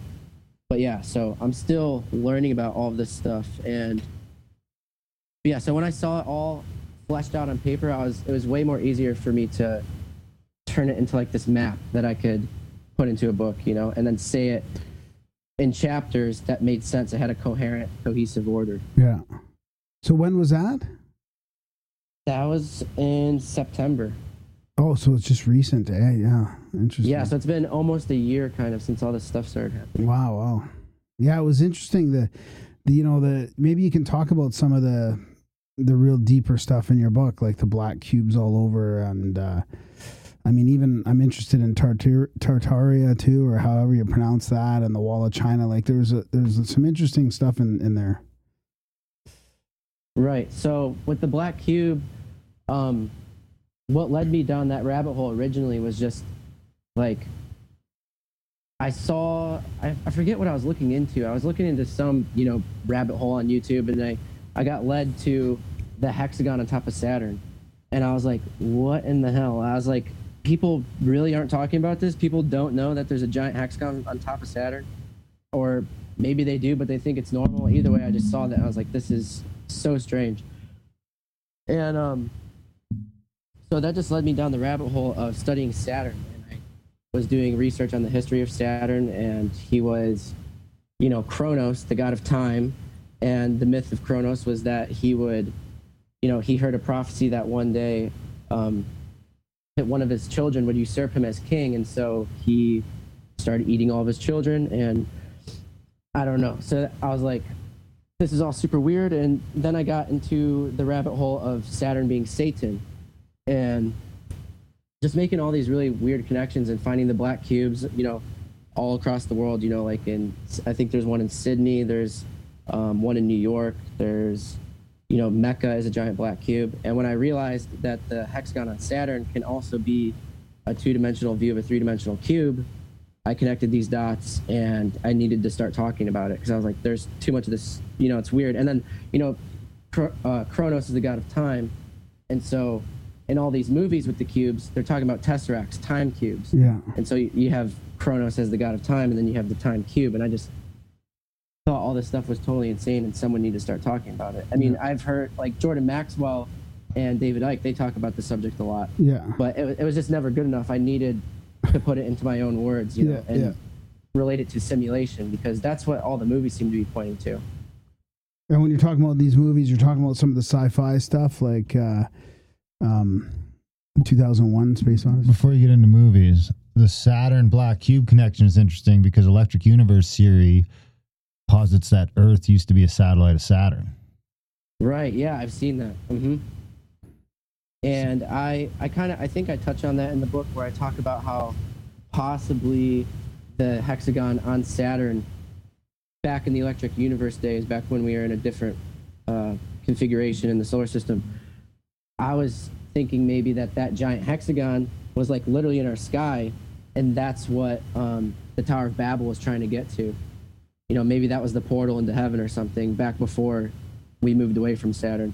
Because if Saturn is God and Kronos used to be the god of the Golden Age, maybe there was people trying to take down Kronos, and so we were his children trying to usurp him as king. Like we do. Right. I mean, I'm pretty sure there was a period in like back in the day where we were actively trying to destroy the sun. I wonder, when were we doing that? I think it was like way back in the day, like when we were like pretty primitive. Like I can't remember. I used to play a game where they used to try and shoot the sun in the middle of the day. That's really interesting. Could just be from a video game reference, but for some reason I remember like folklore of back in the day, people trying to shoot the sun, stuff like that. Yeah, well, maybe that's about Saturn, because it was the second sun or whatever. People think it used to be a sun, and now it's a brown dwarf. Huh. And so if it was in our sky, though, at one point, that's how all these ancient religions would know about the hexagon and like the Star of David and all that, because they would have seen it every day right up in the sky. Oh, I see, because otherwise it would be way too far. Yeah. Oh, that's interesting. And then I like how you reference the hexagon possibly to cymatics. I mean, that's really interesting if you think, geez, maybe there is some sort of frequency coming out of there that's causing that hexagon. And I mean, I wonder if we could do a cymatic sample and see what tone or what frequency that is. Oh yeah, it's a low frequency sine tone, which I thought was interesting with like the etymology behind it, because the sine wave kind of looks like a serpent, and you have Saturn as Satan. And then they say time is money, money is time. If you turn the sine wave on its side, it looks like a dollar sign. So that's kind of a stretch, but I think etymology is like and like numerology and all this stuff is like the code of the matrix. I think it's all interrelated. Yeah. Yeah, definitely. Or yeah, it's almost like the fabric of reality. Mm-hmm. In it's like some ways. Synchronicity is the nature of things. Like you'll find synchronicities in everything if you look for them. That really interesting. Like if you listen, have you heard of any of David Charles Plate stuff? No. He's like he's a synchronicity researcher that finds just like the craziest synchronicities that there's no way are related. Like you play a random album to a movie and everything just lines up perfectly, and little things like that. And he's like, because I was like, we were interviewing him, and I'm like, so are you saying that like these guys were all in cahoots when they wrote this album? And he's like, no. He's like, I don't think that. He's like, it's just this weird thing about reality where these things tend to happen. Or the dates really get me. Or when the dates, but the days or what about between those two events football and guys? the dates and the two football. Yeah, like how do you explain that? Where it's like the only two defensive all-stars got the same injury. I mean, I can't remember the whole spiel, but we went through it a while back, and it's just like, it's mind-blowing. Yeah. I mean, have you seen all of the weird synchronicities with Kobe lately? Yeah, I was going to mention that one. Yeah, I heard something about COVID and Kobe. Kobe death. That's COVID in Hebrew is Kobe. And then there's some other weird stuff with his name, but I mean, Kobe the was craziest thing is just like the fucking 12 hours after his record gets broken, he's dead. Yeah, and he was buried in a place called Corona del something. It's in forget where it is. But so right after, he supposedly, according to the conspiracy theorists, right after he sacrificed, the whole coronavirus thing breaks out. But I don't think, like I was saying earlier, I don't think everything's as organized as like these extreme conspiratorial-minded people think. I think it's like a web of synchronicity is what makes these things happen. Sometimes I even think of it as like a program that's just trying to save as many, use as little resources as possible. So it's just like, that The simulation is just reusing this or that, efficient. or it's grabbing It's just that. It's just efficient. Like it's the same argument, like the middle of the tree doesn't exist until you cut into the tree and it has to populate it. So it's just like, and we've just gotten to the point where there's so many of us so hyper aware of everything all the time that we're catching this motherfucker every time it tries to cheat us. Yeah, that's what me and the creator of Randonauts have been talking about lately. I mean, we've been talking about the synchronicity web. That's what the Matrix actually is. And we've also been talking about how we think that synchronicity is just a symptom of like a heightened awareness. Like they're always there, but it's not until you're paying attention to that you can see them. Yeah. If you're not in the moment, it doesn't happen. We're about to figure it out. We're trying to constantly pushing the envelope of trying to figure out our reality. Yeah. And maybe we're doing it. Or maybe this is, I mean, it's all kind of bad stuff with the COVID and the Kobe dying and all that. I mean, maybe that's it. It's like saying, easy, boys. I mean, I kind of agree with you about the the Illuminati type thing as well. I mean, I'm reading this book called The Genesis 6 Conspiracy, and it's a tome. It's like 600-700 pages, and it goes into all the secret societies all the way from modern day all the way back to antediluvian, like the giants and the Nephilim and the different bloodlines from Noah and like Atlantis and stuff like that. It doesn't. I don't think it gets. Oh yeah, it does. It does touch on that a little bit. I'm sort of skipping all over, but I mean, all the different secret societies and how they blended into each other over the last, even just 500 to 1,000 years. I mean, it can't be that organized. I mean, there's power struggles going on constantly, and this is all, part of, I think, some of our true history is there's, but whether it's the Templars or the Rex Dews or the what else am I thinking? Well, the simulation makes all that kind of easy because it could just constantly be evolving. Then in that sense, there probably wasn't really a history. It's just this weird evolving sort of program, and everything sort of alters along with it as it goes. It could get, you can really get mixed up trying to just even think that thing through. Yeah. Yeah, and I heard somewhere that like people involved in the occult or conspiracy or like any of these mind-bending subjects are more likely to experience synchronicity. So I think that, at the higher level with all these secret societies and stuff like that, like people who have been initiated into these weird studies, that synchronicity ties them together, And so all these big events with all these weird numbers, like I don't think they're really doing that on purpose. I think that's just like how the Matrix works. Yeah, there's something I could see that where it's just it does seem out of human control. Like even if somebody no one's that good. Yeah, exactly.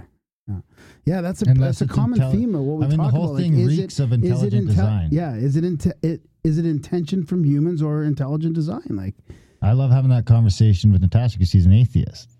But it's like we can still have that conversation about the whole thing reeks of intelligent design, and she's like, "I know, but it's a hard thing to doesn't snap mean back God. out of it." No, it doesn't mean God. I mean, a simulation, it's all intelligent design of some sort. I mean, it reeks of intelligent design. When you start looking at the weird little things like, the moon is 108 moon diameters from Earth, and the sun is 108 Earth diameter. It's just craziness. Right. So you got to tell us all the secrets, Nick. I feel like you're going to fill us in. About what specifically? Oh, everything. Yeah, just like start at the top. Take us from the top. What about... What about Kennedy? Tartaria and the Wall of China? Like, I mean, let's get into you read some the of book, that. so let's go to some inside baseball. Yeah. Well, Tartaria is just like a this big like a huge country that I literally just learned about, that apparently some scholars have known about it for a really long time. But so I was trying to figure out whether this was some sort of Mandela effect or something like that at first. Yep. I don't know if are you guys into that at all? Yeah, a little bit. Yep. Yeah. I mean, not into it, but it's always been coming around now and then, cycles around. Yeah. Well, I was trying to figure out whether it was a Mandela effect or not, and I'm still not completely sure on that. I mean, there's some like historical records where it talks about how communist Russia like tried to cover up its existence, and basically this was supposed to be like a super high-tech civilization, and that was lost in a flood. But these floods were more recent than Noah. It was called the mud floods, and you can actually find buildings that are buried beneath mud in like very old cities. And some people think our whole history is just totally fake, and the Earth is a lot younger than we think it is, or at least human history is a lot shorter than we think it is. And like, so Atlantis or whatever, quote unquote, like this one world crazy high-tech civilization could have been only like 1,000 years ago. Oh, that's interesting. So they're thinking it's not like we go back, modern human goes back way further than we thought. Like there's one line of thinking. This is more like it's more recent. Yeah. And some people even think that like Tesla, this is getting a little bit out there, but some people think Tesla like time traveled from Tartaria. But I mean, I don't know. I really don't know that much about it, but there is a lot of weird stuff with time travel and Russia and Tesla. I mean, have you guys looked into the Donald Trump time traveler thing? Yeah, that's pretty crazy. I mean, that's one of those things that's hard to believe, hard to imagine. Well, we seem to have a real problem with Russia too. Like even World War II, I'm of the school of thought that the Nazis were probably Western intelligence, and the Soviets were always the target. Well, yeah, the Nazis did come over here in Operation Paperclip and start working for the CIA. To the tune of 20,000. They also went over to Russia, too. Seems like an extraction to me. Yeah. But either way, I mean, the Nazis are trying to take out Russia. And it isn't until it's abundantly clear that the Nazis aren't going to defeat Russia that D-Day finally happens, even though we had been saying Europe first for a couple of years. Did you see that thing that Putin was saying that the West is run by satanic pedophiles? Putin said that? Yeah. I don't know. Like, I don't know. This was from like a meme or an Instagram translation. So like, I don't know, but it honestly like wouldn't fake surprise news, but there me. is no fake news on Instagram. It's the best news source. Oh, there's some good stuff on there. Is there? Yeah. Sounds like it. But Tartaria is interesting because I feel like there's a big gap in the Dark Ages, from... That's what I was going to bring up. Okay. Is that some people think there's a phantom time where there's just a whole portion of our history that's been like faked. Oh, like yeah. which would be the Dark Ages. Right. Like I'm going to ask this other author that we have on about that area, but it just seems like everything came back around the late like 900s. Like what happened from 300 to 900 or 800, Mm-hmm. Like after Jesus and all that, I don't know. It just seems like there's big gaps. And we're using a totally inaccurate calendar. I mean, at one point, we just changed calendars for some reason. Yeah. Yeah, it's interesting. Yeah, you know what? I think that's, I'm of the, it's all fake. The news is fake. Yeah. It's all fake. I mean, it's funny. That seems to be where you end up. I mean, Cernovich, love him or hate him. I mean, he's come down the rabbit hole far enough now where he doesn't like saying it too much on the record. But I mean, he alluded to it when we had him on that he's of the belief that all of the history's been faked for some reason or another. Mm-hmm.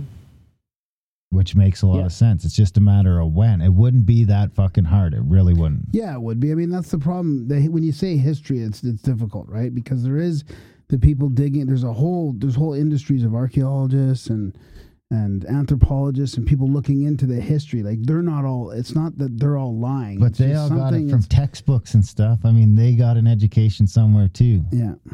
Right. I mean, you could do it in a and not right now would be tough, but think 200 years ago. Doesn't seem that hard 200 years ago. Yeah. Yeah, it's so funny. Yeah, and there's a lot of these dudes out here who are confused even.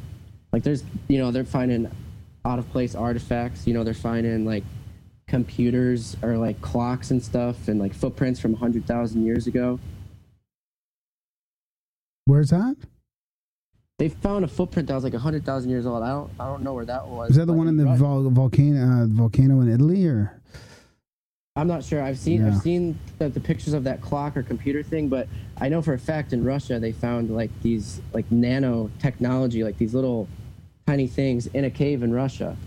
And that's what I was going to bring up with the Tartaria thing and Nikola Tesla and the Trump time traveler conspiracy, because in this book written in the 1800s by Ingersoll Lockwood, it's called The Adventures of Baron Trump, and he goes to a cave in Russia. There's this dude named the Don, and he leads him to an underground portal that helps him travel time and all this crazy stuff.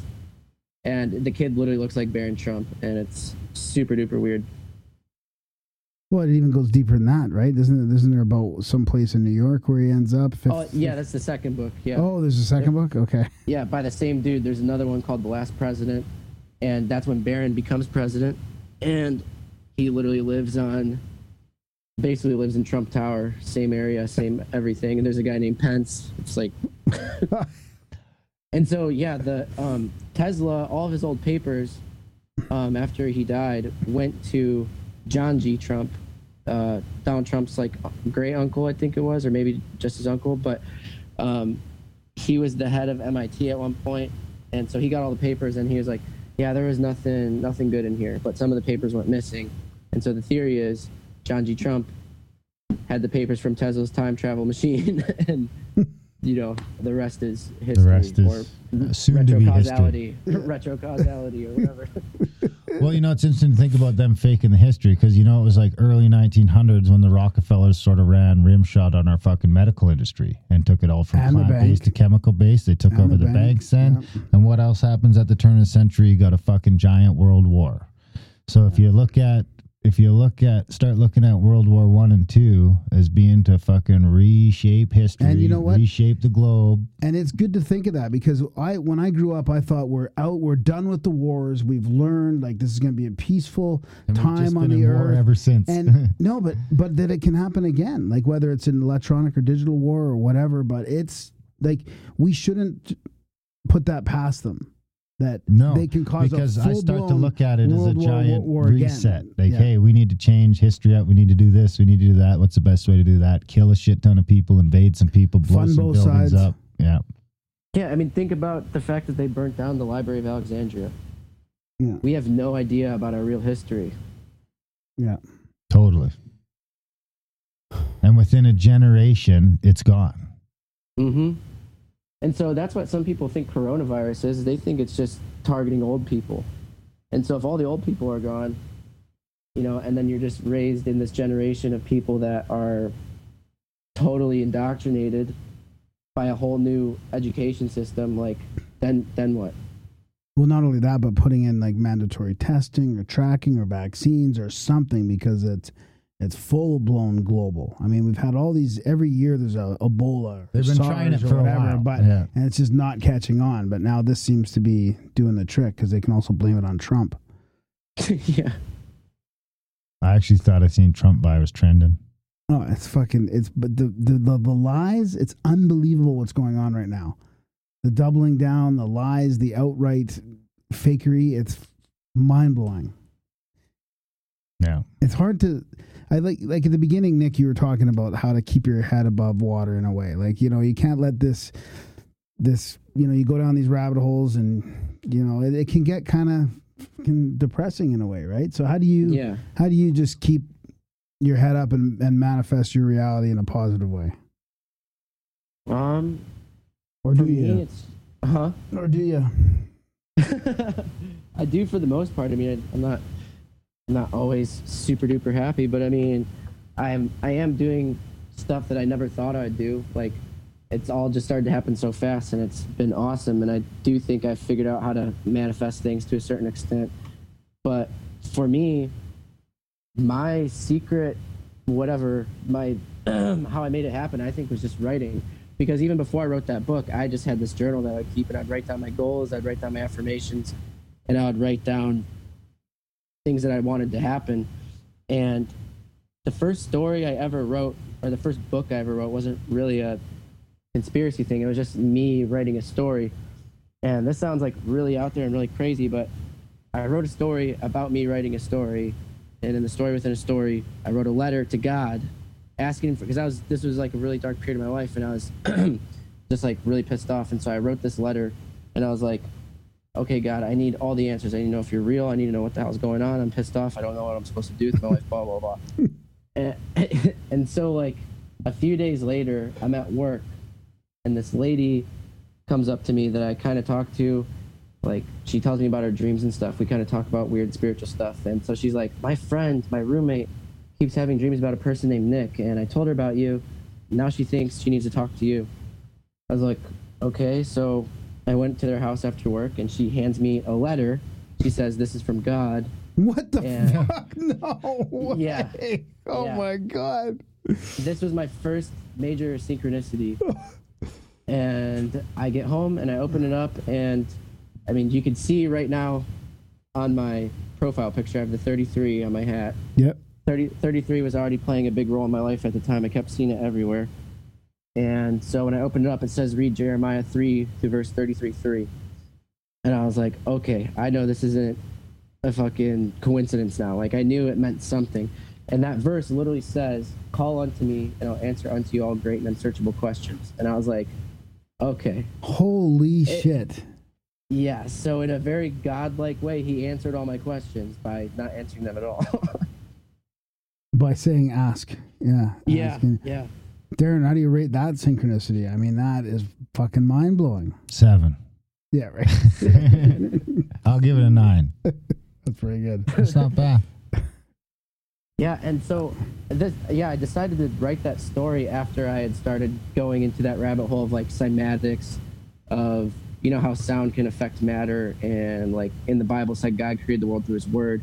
And I was like, okay, well, if we're made in his image, can I create my reality with my words? So I just started experimenting with it. And actually, just recently I started getting into Weymouth Burroughs, and he talks about how writing was the first magical thing that humans were taught. You know, Hermes was the god of, he was like the first scribe, and he was the first magician, and he taught humanity writing according to the myths and legends. So he believed that writing was literally a magical act, and, you know, is a hermetic art, you know, because writing used to be, you know, not available to everybody. It was just like the very top people. And I still think when you write in a journal, it's way more powerful than just typing it on the screen. I think writing has so much power. Oh, that's interesting. Yeah, because I was just thinking about how I actually do take a lot of notes, but it's all electronic now for me. Mm-hmm. And because I just don't have the patience for writing, and I can't read it half the time. It's just like I tried doing a dream journal, and I had to use voice notes because I just could not read my scribble. So tired in the morning and trying to write it all down, and it's just you know. I'm a so total writer. I would just say it in my voice notes, and that was better. But I kind of agree, though. The writing probably has more of a power. I mean, just think about every great mind ever has pretty much had a journal. But then what if your journal is electronic and then it's actually like out there more, like direct, you know, it's out in the internet, like. I don't think that works the same as writing. No. I think it's just not as powerful in the real world, but I do think that there's like mimetic magic, you know, that you can make things happen in the online world, but I think it's more powerful. If you're trying to make change in the real world, use a journal. If you're trying to make memes. Make memes, do them online. Well, but I do think memes can affect people's behavior and their perception of reality, and like certain things will happen just because of memes. Yeah, like people get famous because of memes. It's ridiculous. Yeah. They are powerful. I mean, hypocrisy is meme fuel, and the fucking world is full of it right now. Think how quick we went, and like if you go like, think how quick we went from having the mass ability to write to typewriters. Happened fast, like probably 20 years. I'm not sure if from everyone being able to buy, like, readily get paper and ink. Right. So that, like, every home has paper and shit. to typewriters was probably it doesn't seem like it was that long from the pen to the typewriter. Oh, dude, it's Like they hundreds, fast-tracked thousands us. of years. Not thousands of years though, because I don't they were think writing in pen. Like calligraphy goes back a fucking but was thousands of years. everyone? Oh, not everybody in the household. I mean, Yeah, it was certain like people, scribes. the Elites. priests, scribes, and elites. So it's like I'm saying, once the Okay. peasants had the ability to write, right. and They it gave was us all everywhere, computers. they gave us all typewriters and computers. I don't know. It's a stretch. Yeah, Oh, it's if a it's a stretch for Graham, it's a stretch.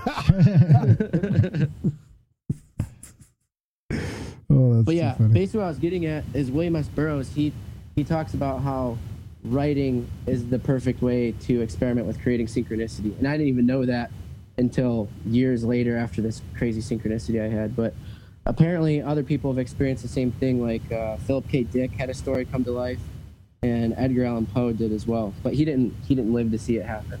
He wrote a book about like a ship getting shipwrecked on an island, and then they like cannibalized this one kid, and like 20 years later or something like that, the same exact situation happened where he had the names correct and the name of the boat correct. And same with that book, something about talking the about- Titan. Oh, Clash of the Titan? No. No. There's a book that predicted that Titanic, but I can't remember it right now. Oh, But- yeah. Keep So talking, that was I'll either find it. synchronicity or conspiracy. I were don't know. you talking about the Richard Parker thing before? Or? No, eh? The Wreck of the Titan. Written in 1898. The Wreck of the Titan. Oh, Yeah, and then search up that Edgar Allan Poe book as well. The Titanic, a ship billed as an unsinkable luxury cruise liner. 1886 and one in 1898 describes affair that shared uncanny similarities with the tragedy. Sorry, Edgar Allan Poe. Yeah, I'm wondering. I've heard about these contemporary authors as well that manifest, or almost like a Tolpa type thing. Like they bring their characters to life unintentionally. Yeah, Right? yeah. And it makes you wonder if like everything we create, everything we think or write or create is at some level or dimension is becomes real. Right. I mean, well, what are we? I mean, so that's what the news does. I mean, in a way, if they're trying to affect our reality, it's like a script. They're feeding us a narrative, and a lot of people think the end times are happening. That all comes from a book, which is the Bible, and Oh I my don't know. God. I think, and then so in a simulation, what do? You write code. Yeah.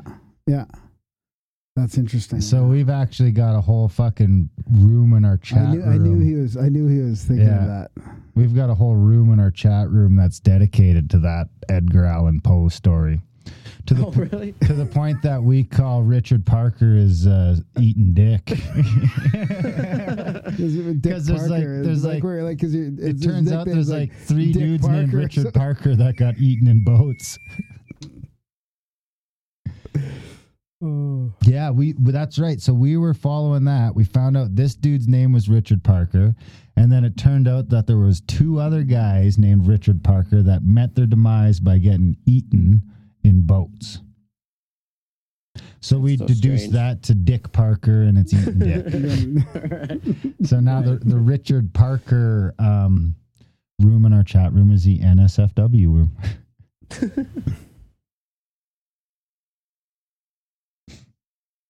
I think that's probably as good a spot as any. Start wrapping things up. Where can our listeners track you down, Nick? Twitter at NickHinton, and that's the same on Instagram. And I've fucked up my website, so just don't even bother going there. I'll get it fixed eventually, and then start promoting it again. But yeah, so just for now, Twitter and Instagram is where you can get a hold of me. Awesome. What about the book? Yeah, and if you're interested in my book, just send me a DM. I try and get through there and answer everybody, and I'll answer questions and stuff, and show you how to get my book. I'm trying to either set up a store or get it on Amazon, so I don't have to go through messages every day. But so far, I'm still doing it through the DMs, and I just got 100 new books mailed to my Airbnb in California. Awesome. So good stuff. I'll be selling those. Right on, buddy. Well, it was good to have you on and good to chat about all this. It was a fun chat. I knew it would be. Yeah, no, I had a lot of fun. Thank you guys for having me on. Totally. And we're, of course, we're on Twitter following each other. So you just DM me. And if it looks like you want to be in Washington, let me know. Yeah, that's what I was going to say. I'll message you about that Vision Quest. Sounds good, brother. We'd love to have you. It's going to be a good time with a bunch of good people. Yeah, maybe we'll have you on later after we do these Randonauts ourselves and we can do a little rundown. Totally. Oh, yeah, that'd be awesome. Yeah. March 14th, everybody. March 14th, Yes. we'll be randonauting it up. My first Randonaut outing. I'm looking forward to it. Yeah, me too. Right on, Nick. Thanks for coming on the show. Enjoy California and come back anytime. Thank you, man. Have a good day, you Yeah, guys. see you, buddy. You too. Bye-bye. Bye. And that was our chat with Nick Hinton. What'd you think, buddy? That was fun. That was great. a fun one. Yep. Check out his book. Check out his Randonaut site. I got all the links in the show notes. The 2 Twitter accounts and the Randonauts, and all the other stuff we talked about as well. This will be a show notes filled with links. I know it already. I like that we came around to Richard Parker in this one. I don't know. I like that. Seems like a good sign. Yeah. Richard Parker. Yeah. It's The so boy's great. name? Richard Parker. Yeah. It's so it's so amazing. I mean, I love these shows where we talk about reality and all the synchronicities and the stuff that makes us feel like we're living in the Matrix or the illusion. Totally. Yeah, I really do. And I'm really looking forward to that Genesis 6 conspiracy talk. That'll be fascinating. Is that too. next Wednesday? It's the Wednesday after. Yeah, It's not part of the triple header? It is part of the triple The header. triple yes. header coming Yeah, up be there on March Wednesday. 11th. It's going to be all night in the studio. Yeah, we got shows right from 6 p.m. Eastern all the way through till probably midnight. Yeah. 3 triple header. We'll Yeah. throw an intro in there. No, we Maybe. won't. No, We'll we try. won't that day. We No, won't? No, Dad says we won't. No, it's too I'll much. probably be tired too. It'll be the day Time after my goes birthday. by faster in the studio. We know that. Anyway, grimerica.ca/support. We love you. We love you for supporting the show. We love you for letting us keep going with our lazy ramblings. This will be show 407 or some shit, 406. Thank you. We love you. grimerica.ca/support so you can get on the list of people we love. There's a bunch of stuff doing the show notes. Share the show, review the show, spam Graham. Be kind to another. Love one another. Enjoy your weekend. Thanks for listening, and we will see you next week.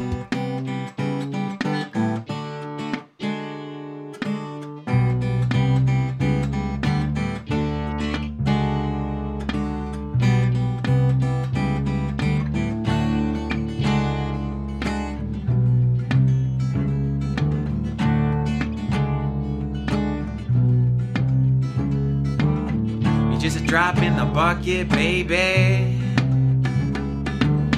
You're just a single solitary drop in the bucket, baby. You're just a drop in the bucket, baby.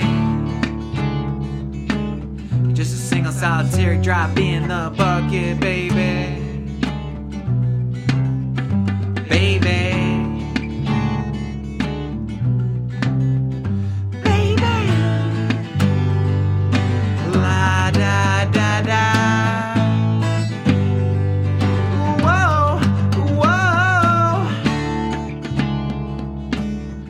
Headlines they read, doom and gloom, and I drop down on my bended knee and howl at the moon, oh, and I drop down on my bended knee, pinching pennies.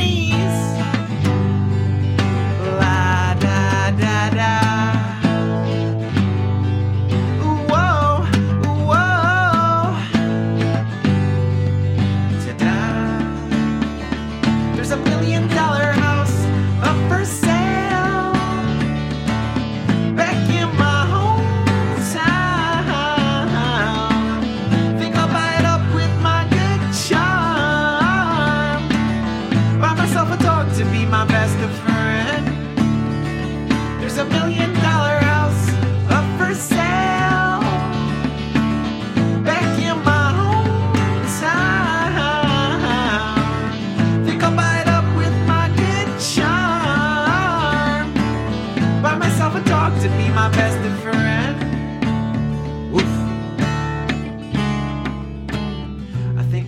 a poet today. Sketch out the scenery.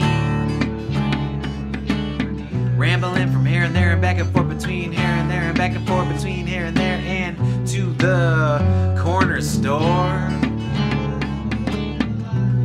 The Sunrise Corner Store.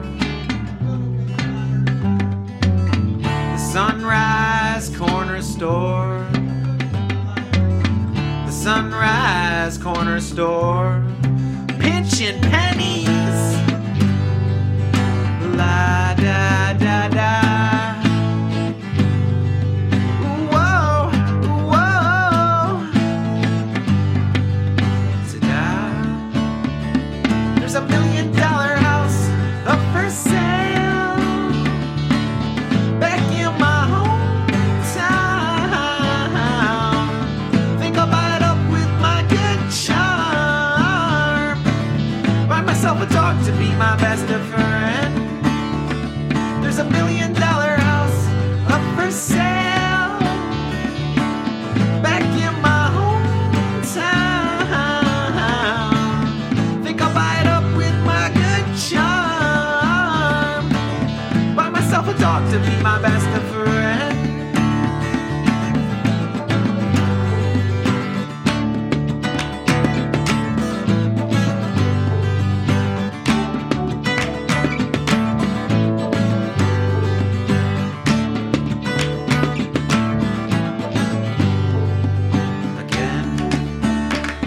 There's $1 million house up for sale back in my hometown. Think I'll buy it up with my good charm. Buy myself a dog to be my best friend. There's $1 million house up for sale back in my hometown. Think I'll buy it up. Buy myself a dog to be my best friend. There's $1 million house up for sale back in my hometown. Think I'll buy it up with my good charm. Buy myself a dog to be my best friend. There's $1 million house up for sale back in my hometown. Think I'll buy it up with my good charm.